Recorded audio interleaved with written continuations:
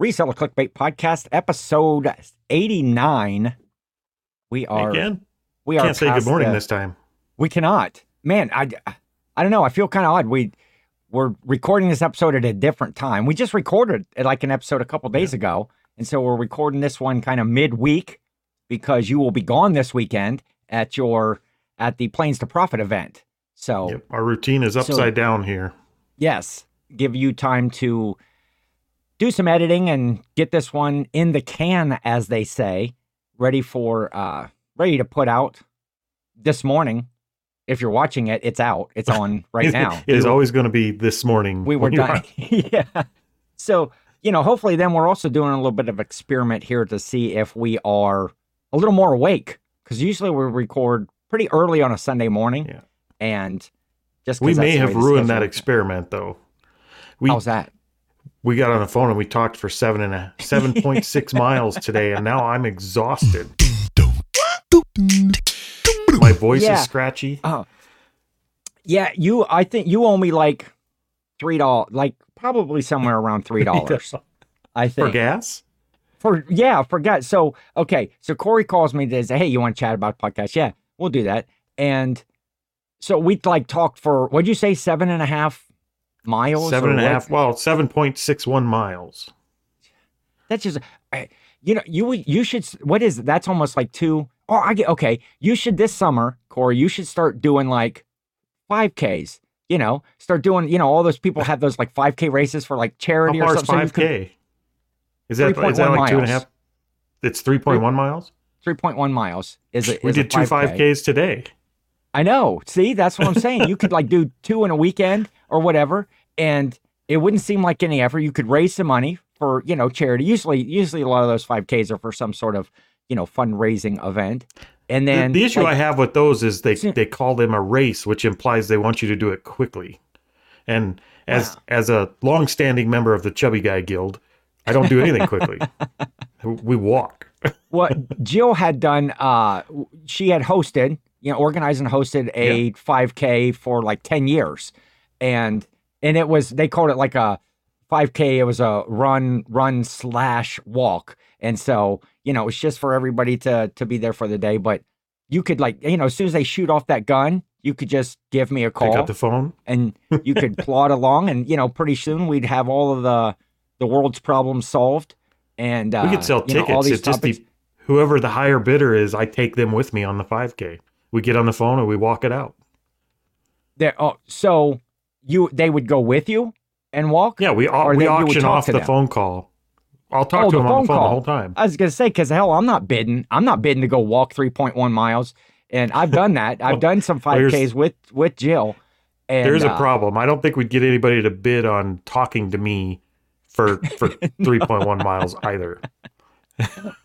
Probably not. Maybe you could throw out just do like a reverse bid where you go, okay, I'll pay somebody, start out to talk to me. I'll pay somebody like $5 to talk to me for 3.1 miles. Or there you go. Which it takes me, I've done a few 5Ks and I'm a little under, because I guess I more plod. I just plod along more than I do walk or whatever. I'm not running for sure. No, it's not even a trot. It's not near a trot. It's probably less than a walk. But I have finished dead last in a 5K. I don't get it, especially when the start finish line is in the same spot. It's not like I'm walking from here to there and there's going to be a prize or they don't usually have donuts or anything like that at the end. They don't want to do that. I would just cross the line and turn around and come back for the donuts. Yeah. So they when they start and finish at the same place, it's like I was already here. I could have saved myself all of the sweat and the foot pain or whatever. So all that is to say we may not be any more awake than we usually are because we've kind of worn ourselves out on the phone today. True. It was my feet are sore today. It's a lot of talking. And then you made me, here's why you owe me around $3 or so.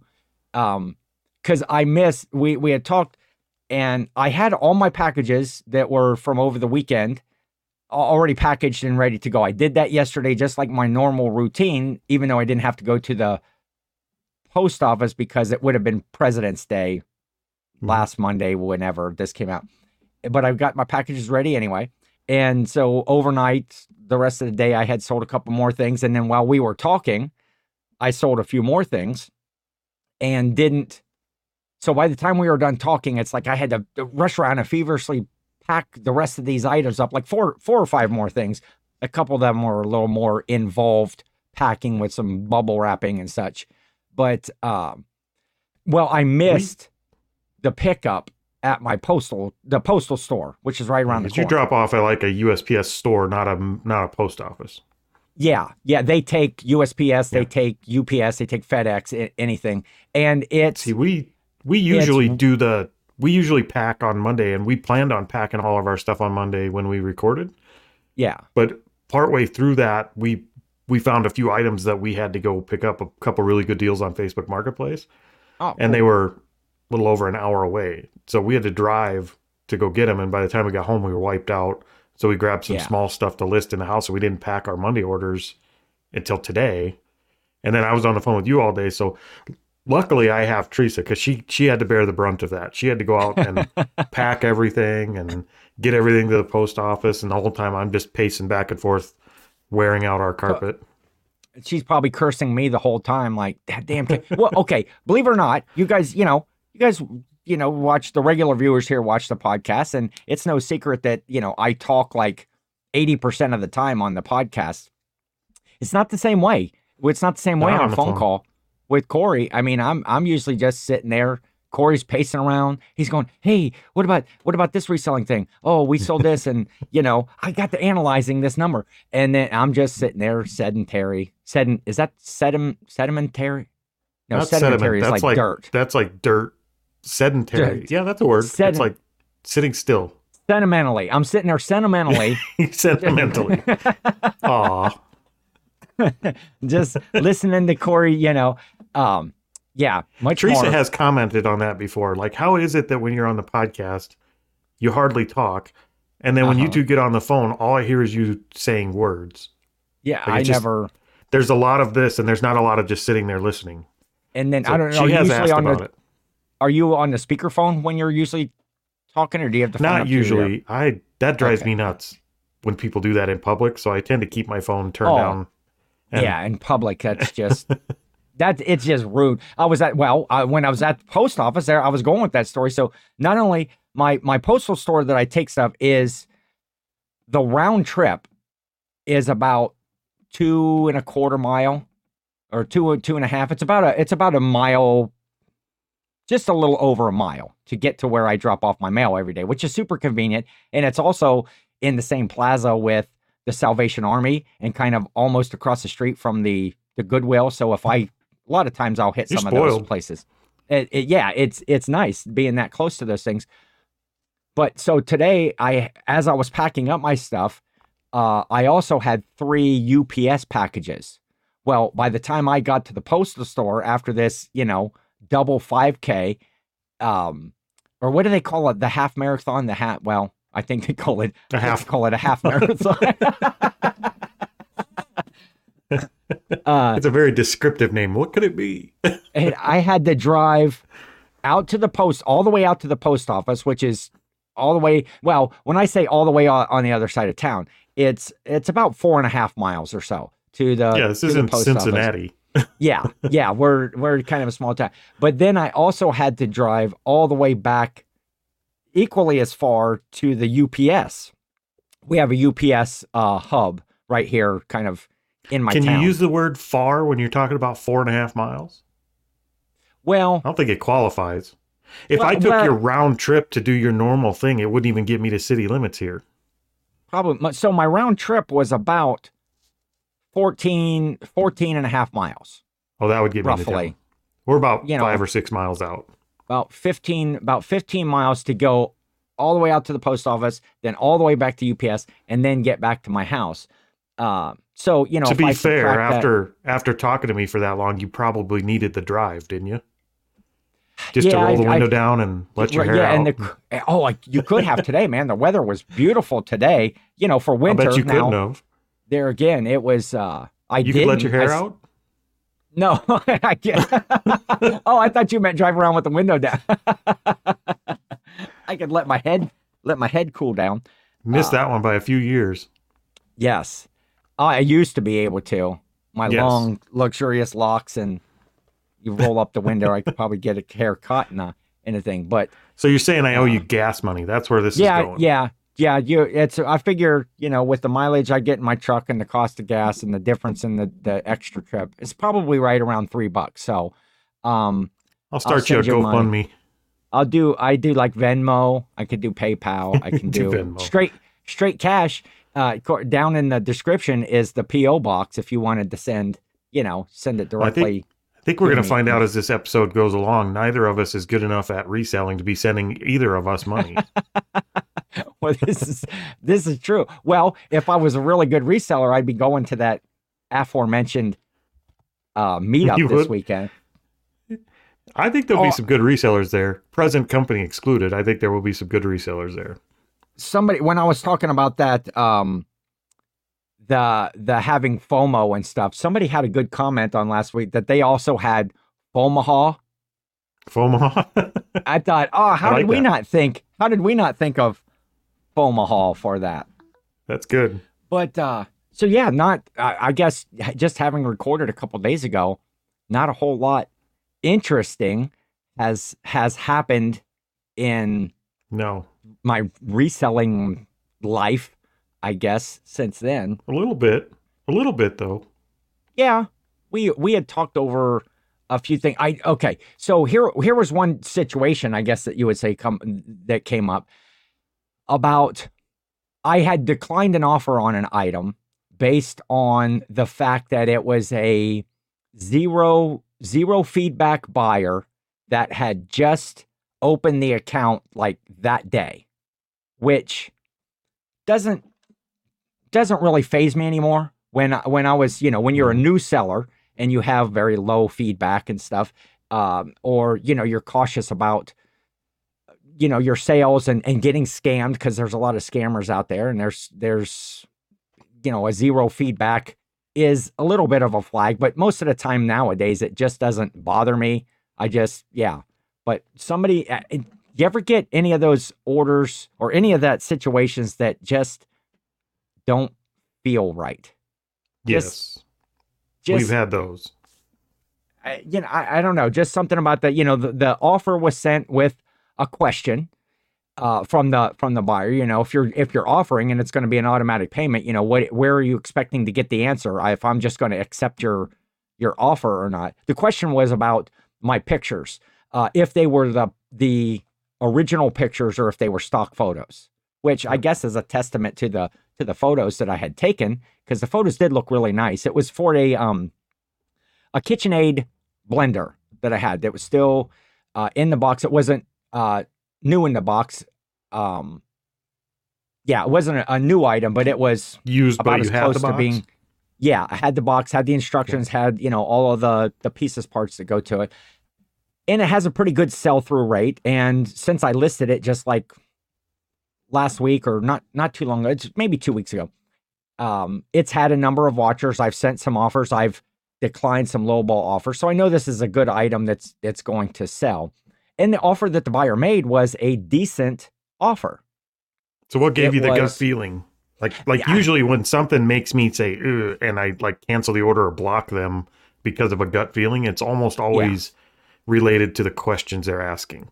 Like if I start getting a whole bunch of questions about, is this in mint condition? Is there any visible scuffs or scrapes? They get really detailed and specific about their questions on a $4 item. That's usually that gets the spidey senses going, and I'm going to cancel it or block them. They're just to prevent it. Yeah, especially if they're asking about that condition, because that could be they're just setting you up for that return, or trying to get a partial or the return, not as described. Or definitely on that. But how they say, we had one asking us about the color gray. They were trying to buy a Littlest Pet Shop dog, and they were asking if it's a certain shade of gray. Well, I don't know, it's gray. And they were, but is it exactly this shade of gray? Yeah. I'm like, well, It's one shade of gray, and it doesn't matter because you're blocked. Yeah. Yeah, especially on those little items. And I wouldn't say, in my store that this blender was, a particularly high dollar item, but it was they were offering like $68 or something like that. And I think I had it listed for 80. And basically I could see their offer was so that they could probably get the shipping for free, because it was listed plus shipping. And that was a little bit of heavy too. The going rate. Yeah. They are. Well, I could take the actual, what do you call, like the container, like the actual blender part that has the bowl. It was, those sell like every day for $40, easy. So I could take that off. I could chuck the motor, because the motor is what makes it heavy. And, so the offer was a fair offer, but coupled with the question, and okay, you know how the kids today, they'll say something is sus. It's the whole situation's a bit sus, short for suspect or whatever. Well, the username, suspicious. Yeah. The username on this person, zero feedback, that it had just opened their account that day, was suspy, like, and then some numbers, 1492 or something like that. It's like, it's suspect already. How half of their username was suspect. And I'm a criminal.com 8463. Yeah. It was, so I don't know. It was just one of those things. It was a fair offer. Now I'm not a person that really looks at that feedback. A lot of times when I get offers, I'll look at a person's feedback. But when I don't go out and search their feedback. I look if they have a feedback number, and they got 50, 100, 800, whatever. For buyers, we usually don't. For buyers, I don't remember a time where I've ever looked at a buyer's feedback unless it's after the fact and they've done something out of character or out of normal. Then I'll go look, but by then it's too late. So we just normally don't look at it. The only time I will reference feedback is if I am buying something and I see that the seller doesn't have, 100% or in the high 90s of the feedback. Seller feedback's more important, I think. I might go look at that, but I don't know, just something seemed sus, as part of their name, suspy, and so that was you kind of the only thing.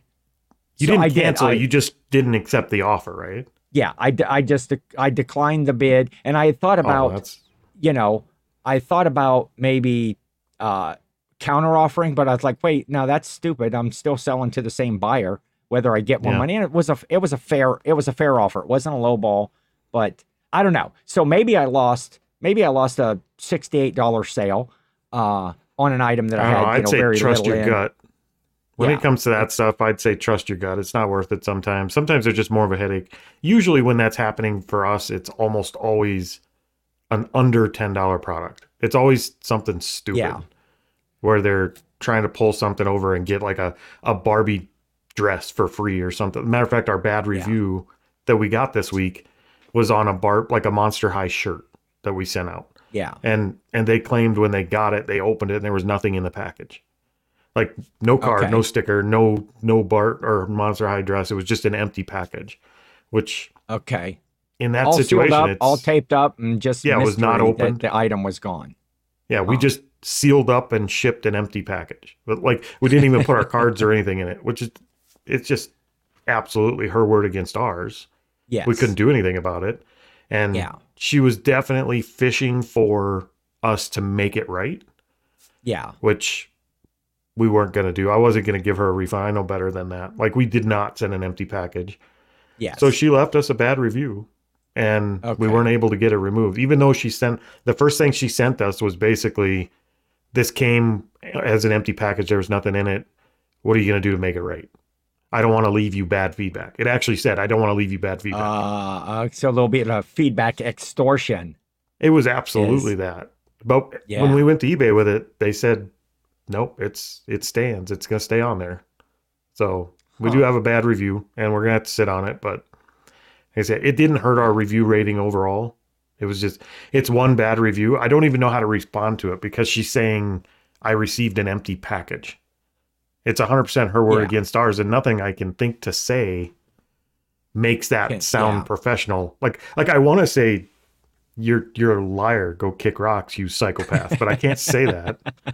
Yeah, I exactly. don't know how to respond to that. How would you respond to that? That's a good Would you question. reply Yeah, to that?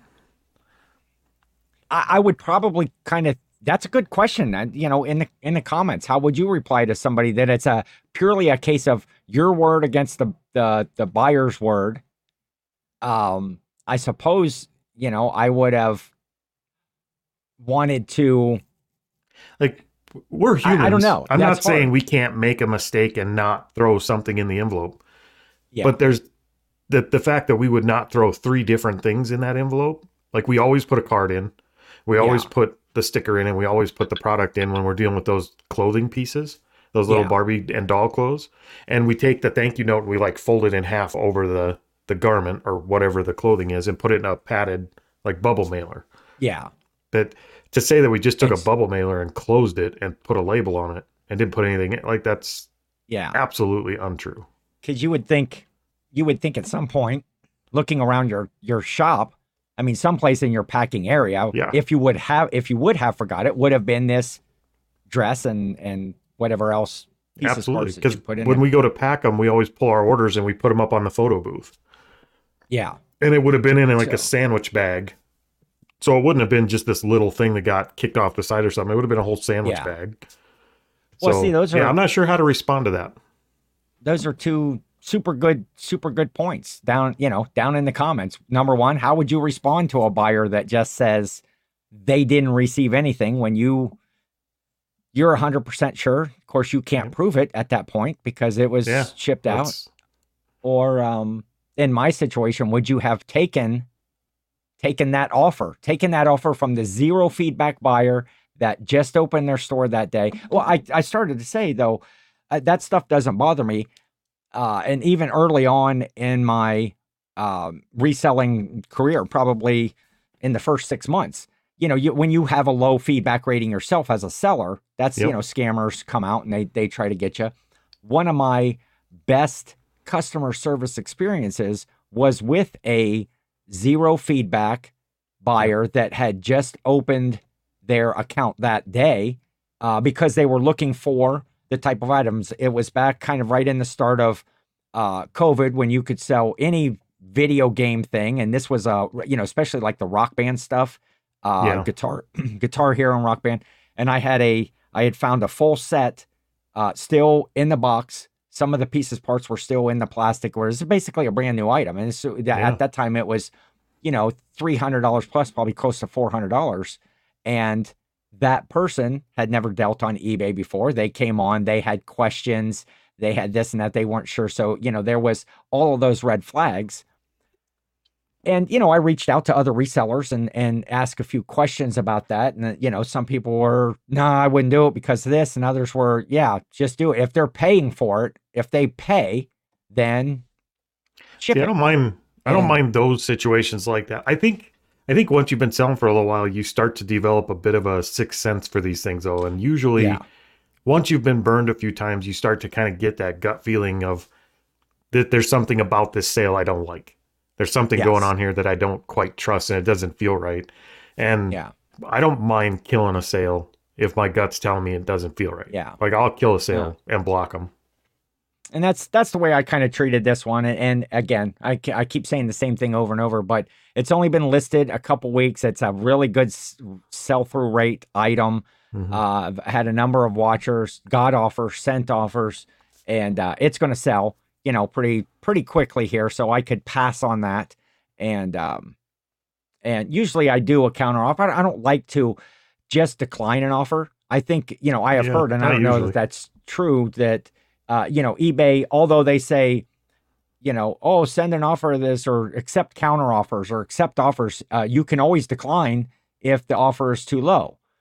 But then I understand in the algorithm part that eBay just kind of frowns on just straight declining an offer at all without kind of I don't know. counter offer. I don't know if that's true. I don't know. I have heard that in the past. I'm I don't kind know of if way that more is. like I lean way more towards when an offer comes in, I'm almost, if it's even a halfway reasonable offer, I'm okay with getting rid of stuff. Like I'm usually the one saying, take that offer. If you counter offer, we might lose the deal. Yes. Like I'm that guy. Teresa's the opposite. If they offer $4 under our asking price on $100 item, she's going to meet them in the middle. Like she will counter offer every time. Oh, okay. So we balance each other out pretty good. Okay. Yeah, unless it's what I consider to be a low ball offer.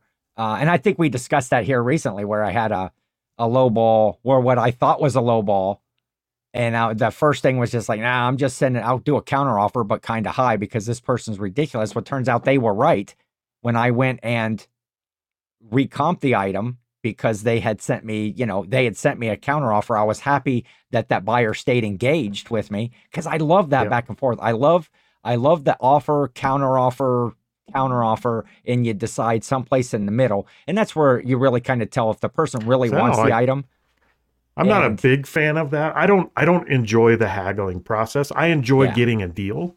Like I'm going to make you an offer and I try to be fair. I don't try and lowball anybody. I try and give you a fair offer and decide what I'm willing to pay for it. And I'll make that offer. And if you counter offer, I'm like, nah, I'll just leave. Like Teresa's watched me leave the garage sale and leave good deals behind just because I made my offer. Like that was my offer, which I gotta get better at that. I think that's silly. I shouldn't do that. Yeah. It was probably a good offer at what he came back at. I was just stuck on my number. Yeah. I guess my technique in that is, again, at the yard sales, mostly garage sales, I'm always going to haggle just most everything. Well, didn't we just talk about that? I think I'm going to. I know we've talked about it before, but yeah, we certainly always try to get a deal. And I'm going to offer not a low ball, not way too low, but I'm going to get something to where if there is a counter offer somewhere in the middle, most every time I'm going to take that. I'm usually not offering my lowest end that I will actually pay for the item. And it depends a lot of times on what they have it priced at in the beginning, where you can meet. Sometimes and they're just way out of line. How it feels at the sale. I mean, some sales you can kind of tell they're trying to clean house. They're trying to get rid of stuff. Some sales you could tell they're just attached to it. They're having a garage sale because their neighbors are too. Like it depends a lot on the mood of the sale. Yes. And, but if it's a $10 item and I go, hey, would you do 6 on this? And they go, I'd probably do 8. Okay. Sold. I'm going to buy that because I'm good with the price. Feel good. They feel good because they got the haggle. They still got a little more out of my wallet than what I wanted to spend. And they had to take a little bit of a hit off of the price. But I think a lot of times people, unless there's truly one of those sales where people are trying to just move stuff out and everything's just low price to begin with. But I think sometimes I'm just not very good at the back and forth. Sometimes I'm just like, I'll talk to Teresa, like there's a thing they're asking $20 for it. I'm willing to pay 14. Yeah. And I'll make the offer and they'll come back at 16 and I'll be like, no, I said 14. Yeah. and that's the part I'll be working on more this summer. Like sometimes you get stuck on a price in your head and you're like, well, no, I already offered you 14. That's what I want to pay. So I've got to get myself away from that a little bit. It depends on there's a lot of factors that go into that. Depends on how they come back with their counter offer. Cause you will get the people that come back on those sell for brand new. I paid $30 for that when I bought it and I'm only asking 20, or those sell on eBay for, and it's like, I'm done at that point. Those words are infuriating, my aren't price. They are. And we'll have to figure out how to be pull the emotion out of it this year a little bit more. Cause you do kind of get wrapped up in winning the deal. Yes. Sometimes. And it doesn't really matter. If it's a good deal at 14, it's probably a good deal at 16 too. It wasn't going to make any difference. Yeah. To me on a product like that. So we gotta look more at the end number and take the emotion out of it, I guess. Look, you ever find like a note on your desk? I was looking down here and you ever find a note on your desk that seems like really important, but you have no clue. Oh, I was going to say, I find notes on my desk all the time, but very seldom are they important. I don't know what that note's about. I'll have to keep it. Oh, so you don't know you don't know what the note's for? No, something, three boxes, 24, and then I have 72, and I have like another 108 and something. Then there's $420 written on it. I have no clue what that was But apparently, I thought it was interesting enough to write down on this piece of paper. I have a note sitting here that just says Oh. subscriptions. Okay. And I honestly don't remember. It's my handwriting. Like, I know Okay. I wrote it, but I'm not sure what I wrote it for. Maybe I better go check Netflix or something, because I just wrote subscriptions down. I don't know what it. I'm sure it was really important when I wrote it. Yeah, that's what I'm saying. I'm not sure like how this note got even shuffled to the top of the list or top of the pile here. I was trying to clean out my desk here a little bit, so maybe it's just something I don't know. Part of the grocery list. That doesn't have. Well, I don't know. We need a decoder. Unless I only need to buy 3 boxes and. Oh, mac and cheese. 3 boxes. Did you say mac and cheese? As in I did. There's 1 box. I have no clue what that note is for. I don't know. That has nothing to do with the podcast. I do have a box, but it's not mac and cheese. Okay. That is a brown box that looks like an Amazon, like a little. We have these little things in it. Have you ever seen these? They're hat hooks. Okay. Let me make that bigger. Okay. So you hat hooks. I don't know if you can see that very well, but they're hat hooks. Yeah. So you put them on your wall, and then you slide the little button of the hat kind of slides in and holds it like that, so it holds your hats on the wall, and they're pretty cool. I've got a bunch of them hanging on my wall in the living room. Is it got a sticky, or do you screw it to the wall? Well, it's got a screw hole, but it also has a little 3M sticky double-sided thing, so you can just stick them on. Oh, that's pretty cool. So and they don't deform the hat. Like usually when you hang your hats on those white plastic hangers, it like deforms the hat. Yeah. These ones use those 2 hooks to hold it up, so the hat stays shaped just like a hat. Oh, that's pretty cool. I'll have to take a picture. I wasn't planning to show you the box of hat hangers, but when they're hung up, it's really cool. Yeah, when you 5 out of 5 would recommend. When you just filmed the podcast, 2 days ago, we're just grasping. Oh, wait. When I said that earlier, speaking of podcasts, I really butchered. There is a new podcast out there that just started this week, and last week I butchered the name and I didn't know anything about it, but I watched the first episode. It is called the Full-Time Flippers Podcast. Okay, and friend of mine, Chad Quirky Picker, and his co-host is Dennis, the Free King Flipper. And so they had their first episode out. I'll have to go watch it. Last week, I think it's going to come out on Monday mornings and stuff. And so they're jumping into the podcast arena, if you will. They're like spinning that one up just in time because this one's kind of going down in flames the way we're going today. Yes. We have to come up with a good thumbnail. See, I don't want to go down this whole rabbit hole, but that's one of the things we were talking about today. You just say YouTube sucks. Well, the way that they do stuff, as far as you could have really, really good content. Now, I'm in no way saying that we're putting out really, really good content. I was going to say that's bold. We're putting, yeah. I mean, we have fun. We have fun with this and what we're doing, and we appreciate everybody that does stick around and watch each week and stuff. But that growth of the show, it's so dependent upon getting a good thumbnail and a title and stuff that, in those titles to get YouTube to push out that video for people to see it. You really have to be willing to trick people into clicking and watching. Yeah, well, clickbait. I mean, we actually put clickbait in the title of this. There might be something to that, since we named the podcast the Reseller Clickbait Podcast. It surprisingly is in our name, and we really suck at it. We're not good at it. Yeah. So but that's getting people to click on it.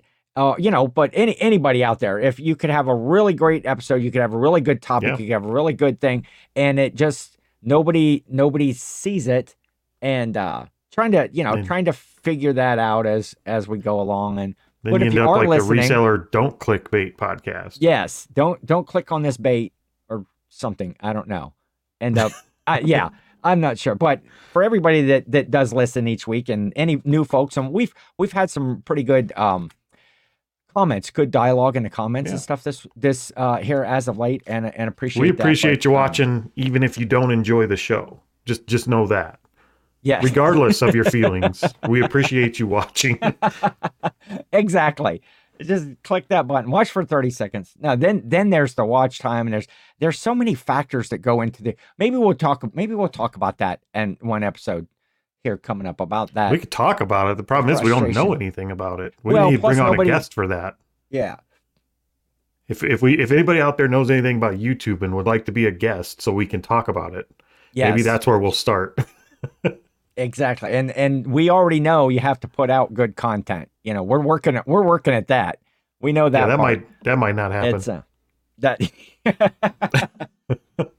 but so yeah, that kind of went off on a tangent. Another thing that we were talking about today is in the 7 Mile conversation that made the apocalypse conversation. Oh yeah, it's the doomsday.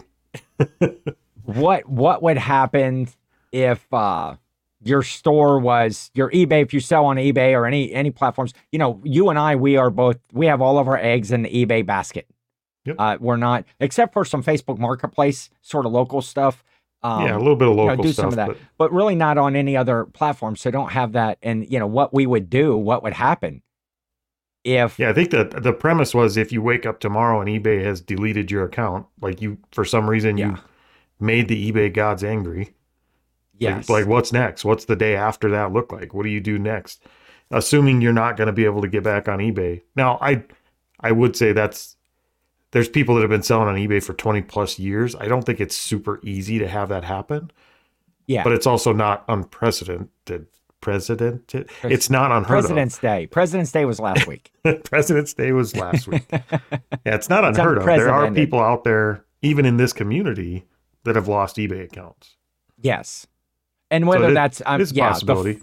The full account or, if it was, I've heard, people got suspended like 3 days, a week. I think there's a lot of levels to that. Or something, I guess, dependent or, and some of it, I think a lot of times is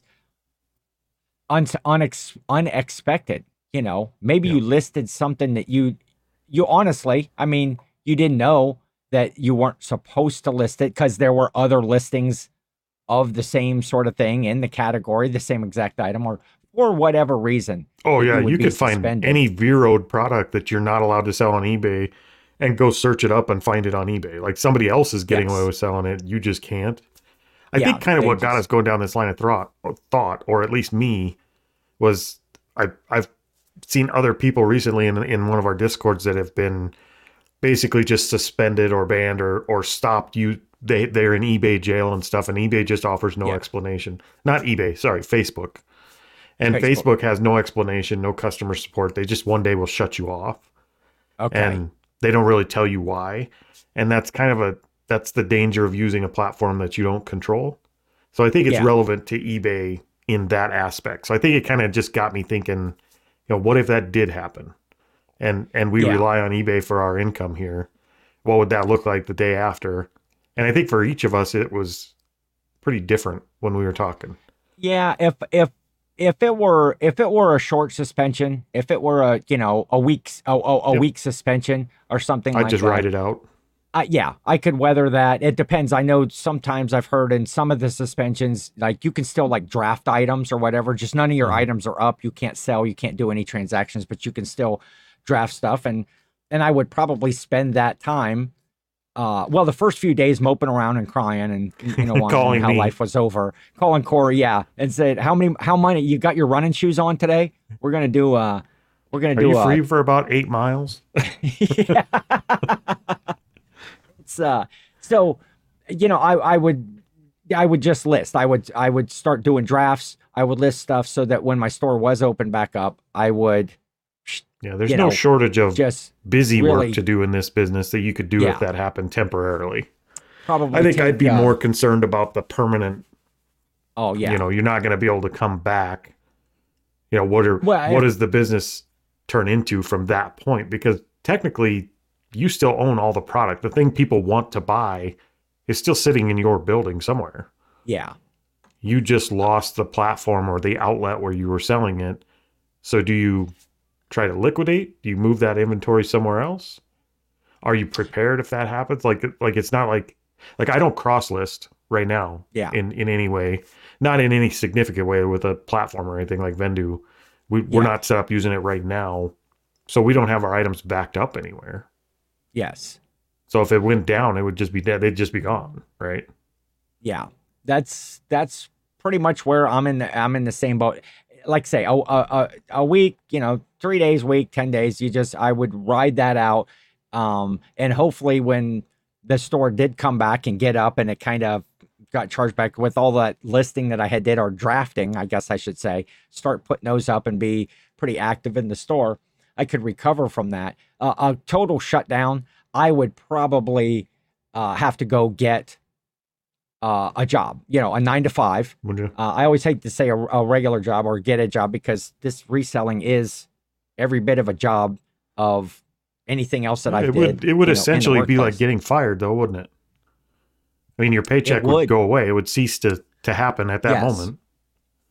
So I would probably try to look for some short-term temporary employment that, because, I'm a guy that sticks in there. I wouldn't want to go to a job and then quit on the people. But I think what I would do is, until I could figure out those avenues. Of course, eBay is where I have my everything. And I don't think, correct me in the comments if I'm wrong, I'm not going to make that kind of money on Cory, or I'm not going to make that kind of money on Poshmark, because I'm not primarily a clothing seller. I know I hear people talk, they sell, oh, hey, I sold this DVD VCR combo on Poshmark. I know there are people making, I know there are people making substantial, like, making their living full-time selling on those other platforms. Yeah. And I know there are, and they're not all clothing sellers. I think the reason they don't work as good for us is because we put our effort into eBay. We don't put that kind of effort into, say, Cory, or one of the other platforms. So I think they are viable. Do I think they're eBay? No. But I think you could make a living on the other platforms, but you'd certainly have to change the way you do business. You'd have to refocus those efforts into those platforms to make them work for you. Yeah. I think if it was me and it happened, I don't think I would look for a job. I think I would refocus. My temporary income, I think, would probably be, Teresa and I would immediately go out and start picking up furniture tomorrow.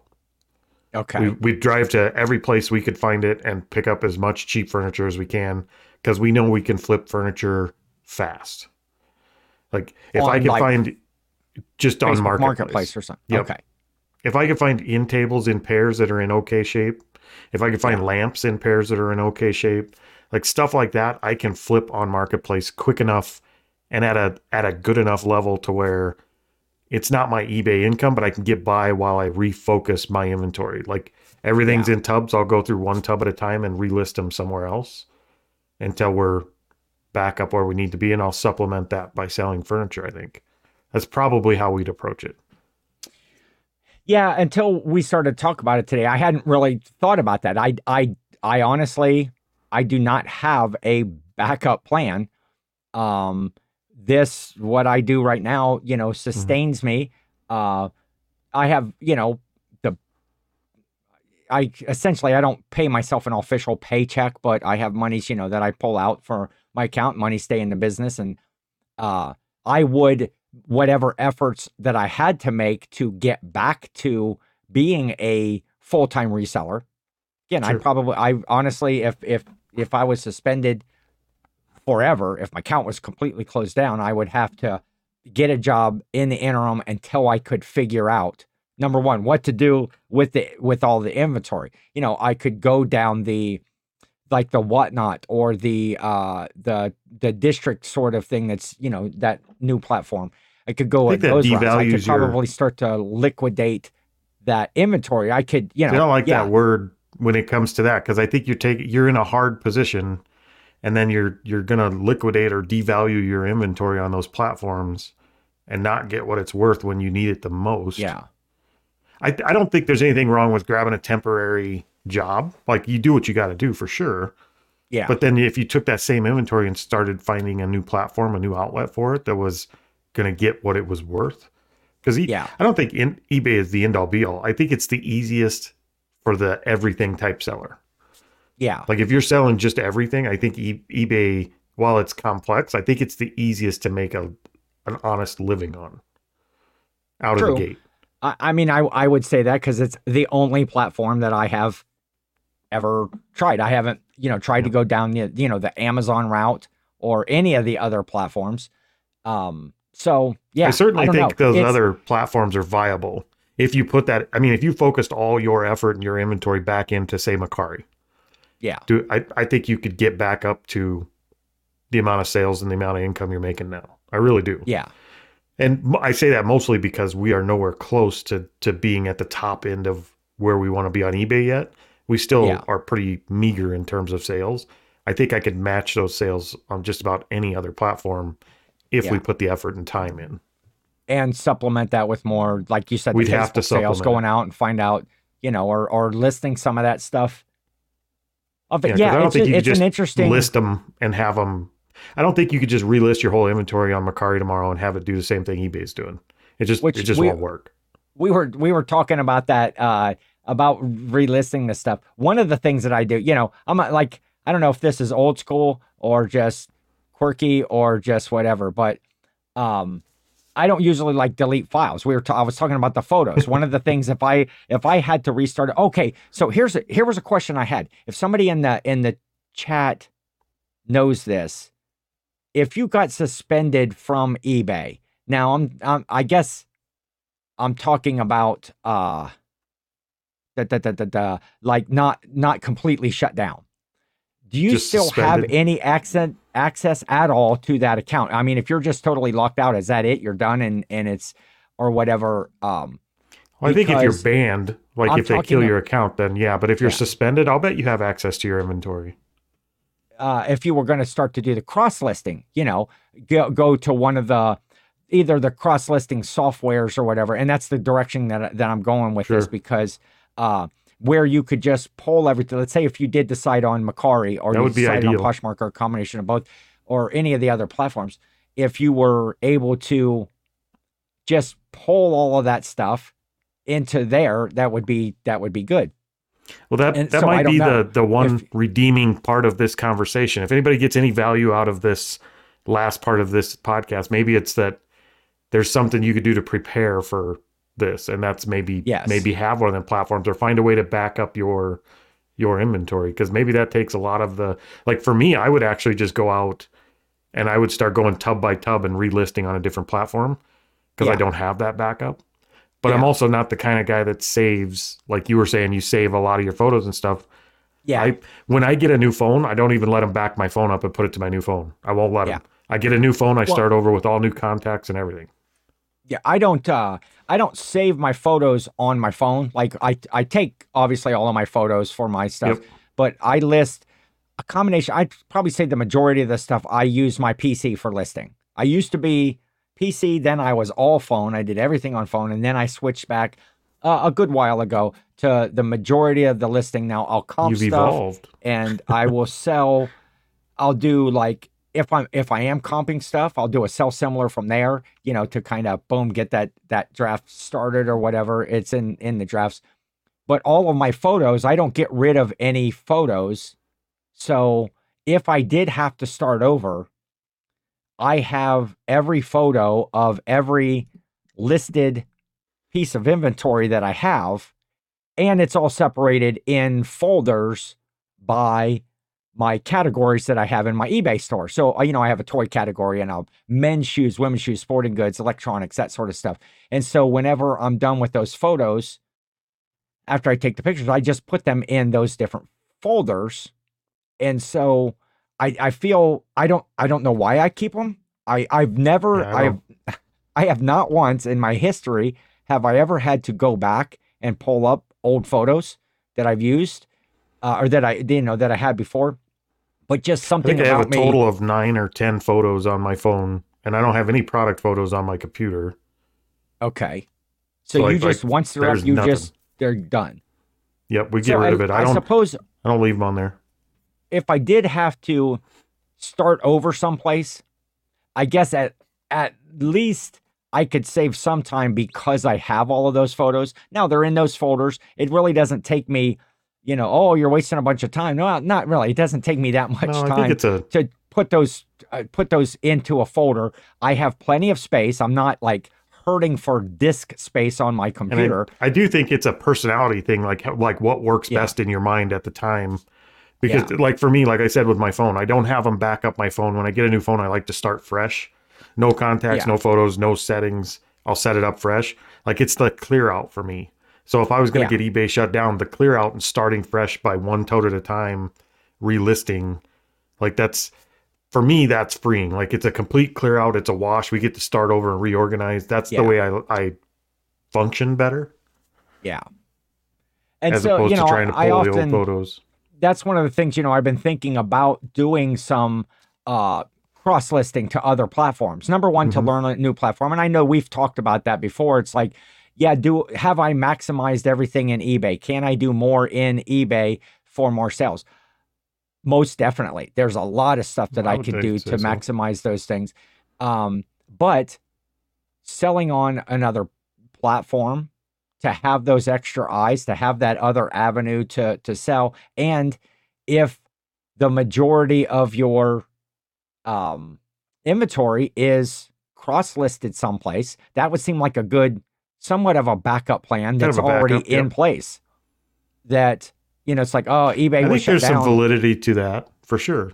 And so, learning new platforms, because, I see a lot of the folks in videos that are showing, their daily sales or whatever. One of my friends I like to watch, Chris Cajun Reseller, and he pretty much kind of does a daily thing. And it's like, oh, I sold this on eBay, and I sold these items on Amazon, and I had 2 Cory sales, and I sold this on Poshmark. And the next day it might be, oh, I only had 2 eBay sales today, but I had 6 on Cory or whatever. It's just like, well, hey, that's just an avenue. Yeah, for us, it's strictly about efficiency for us right now. Yeah. I mean, we're simply not anywhere close to being good enough on eBay to be thinking about doing something else or learning something else. Yeah. Now, we make an okay living selling on eBay, but in complete honesty, I think we could triple what we do in terms of profit from what we're doing right now, just on eBay. Yeah. So I'm not looking for another job yet. And to me, that's what a platform is. It's another job. I have to learn a whole new job, and then I'm going to be doing 2 jobs for probably roughly the same amount of money, or maybe slightly more, but not enough to be working 2 jobs. So we're just focusing everything and trying to be efficient on one first. I do want to get there, though. I mean, that's always been a goal, is to get there. Yeah. I just don't think we're anywhere close yet. I've been thinking a lot about that lately, about doing the cross-listing. I've been seeing, here's a call back to the beginning, or something that maybe, Cory, you can explain this to me now, because, this is coming out on Monday and you've already been to your event. Don't you have somebody from Vendoo, which is one of the, that's one of the cross-listing platforms, coming Deanna, I think it's Deanna or Deanna. She's coming to talk. Yep. So what did she say? It was a great speech. It was very informative. And I highly recommend Vendoo. No, I don't know what she's going to say yet, but I'm certain that the Vendoo's a great app, and I am looking forward to getting to the point where we can use it. But again, I just don't think it's for us right now. That's another one of those topics that you could go down that whole rabbit hole of who the best. I don't know who the best. I guess you can only really take recommendations from people that you trust, or friends, or somebody you could talk to about what the best cross-listing platform is. Because you have, the best platform, Perfectly Camp, the Vendoo. You have the people's like, I just do it all manually by hand. I think you ought to try all 3 at some point. I really think you ought to do like a month trial, or pay for a month and do all 3 of them. Whichever one makes you more money and causes you the least amount of work, that's the right one. Yeah. And that's the answer. I want to, which is true. That's 100% true. And I think, just talking to people that you trust, that are, because you see that go around where it's like, oh man, I use whatever. Pick one, Cory, pick one. So I'm not playing favorites. Go. List Perfectly.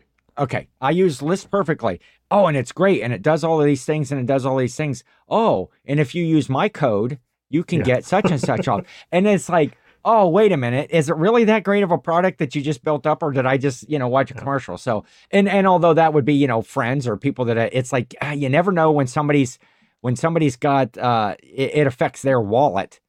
Here's what I could tell you for a certainty. We have never Okay. taken a single dime from Dude Wipes, and we still recommend them. Not a dime. I do. It's a great product. There you Dude go. Wipes. I should quit. We need a disclaimer though, not for use with septic systems. I should quit giving Dude Wipes airtime. And actually, I'm gonna have to break into this 5-pack soon. I'm down to just probably like less than half a pack in the other pack. These ones, I got this as a Christmas gift. I seen a whole bunch of these the other day. I was at like this bins, like a bin store. It was like maybe an Amazon Returns, or I do see a lot of Amazon Dude Returns. Wipes? And they had a bunch of now they weren't the minty chill flavor. They were I don't know. They were Like iced coffee flavor or something. How many different flavors do they have of butt wipes? I think that they have several different flavors, but they weren't that. I think we learned they're not strictly butt wipes, right? They're like hand wipes. They're like just general purpose wipes, or are they meant for the undercarriage? I think they are meant for that was a nice way to put that. Yeah. I think I think that because they say flushable wipes. Okay, wait. See, that's bad advertising. So- I don't think they are flushable. I think they will flush, but I also think they're not great for your septic. Okay, this is I'll read you the history right here. And Oh, well, this is riveting. back in the day, we founded Dude Products out of our apartment in Chicago. We were so tired of dealing with dry toilet paper during the aftermath of a lunchtime burrito. Something needed to be done, so we created Dude Wipes to put you back on your game whenever nature calls. So I'd say that they're more. Now I do. I'll grab one and I'm not wiping my face off with them. I'm still a little hung up on that story. I'm trying to picture in my head what kind of invalid gets tired and toilet paper's too much for them. Like, this is just too much. I can't do it anymore. Well, I do. Okay, I honestly do feel fresher and cleaner back there.